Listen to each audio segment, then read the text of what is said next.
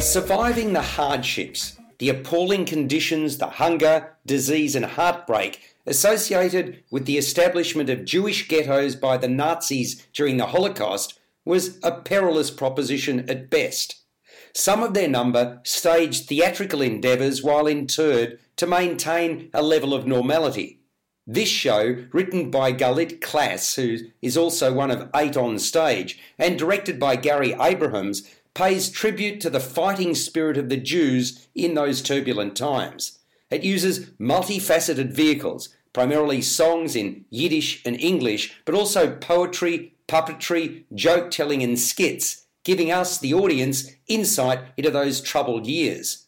Amongst it are the constant threats, the intimidation of the oppressors, and the fact that someone among your number today will not be with you tomorrow.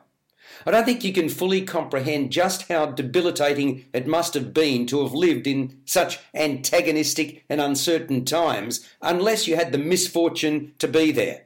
Among coping mechanisms was black humour, which is also apparent in the ghetto cabaret. So too the never say die attitude associated with the resistance. The piece utilises a narrator, 2 excellent musicians, one a pianist and the other on strings, violin, mandolin and guitar, and a series of melodic voices to bring to life the chants and songs of Jewish existence in captivity in the 1940s. The main stage is oval, in the middle of which sits an orchestra pit where the piano is positioned, filled with uneven boards to reflect the times. Off to one side is an old, large, dark brown cupboard with 3 doors, in which one of the most memorable scenes takes place, complete with operatic singer.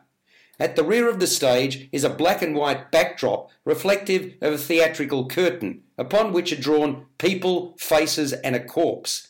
A haze sits over proceedings as you enter the theatre. The performers' faces are covered in white patchy paint, their clothing and piano similarly smeared. All is worn and downtrodden. The result is disturbing, engaging and evocative theatre. My only major complaint has to do with the one performer who had a particularly strong and powerful Australian accented voice when delivering his lines. It stood out for the wrong reason and was not at all in keeping with the tone of the rest of the production. A ghetto cabaret is set in Europe and contains many Yiddish numbers, so broad Aussie doesn't work. In fact, I found it particularly jarring. Other than that, this is an immersive experience that transports you to a most disturbing period and an important historic reflection.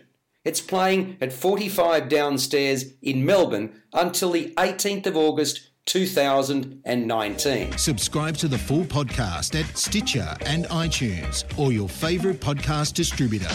This has been another quality podcast production from Bytes.com.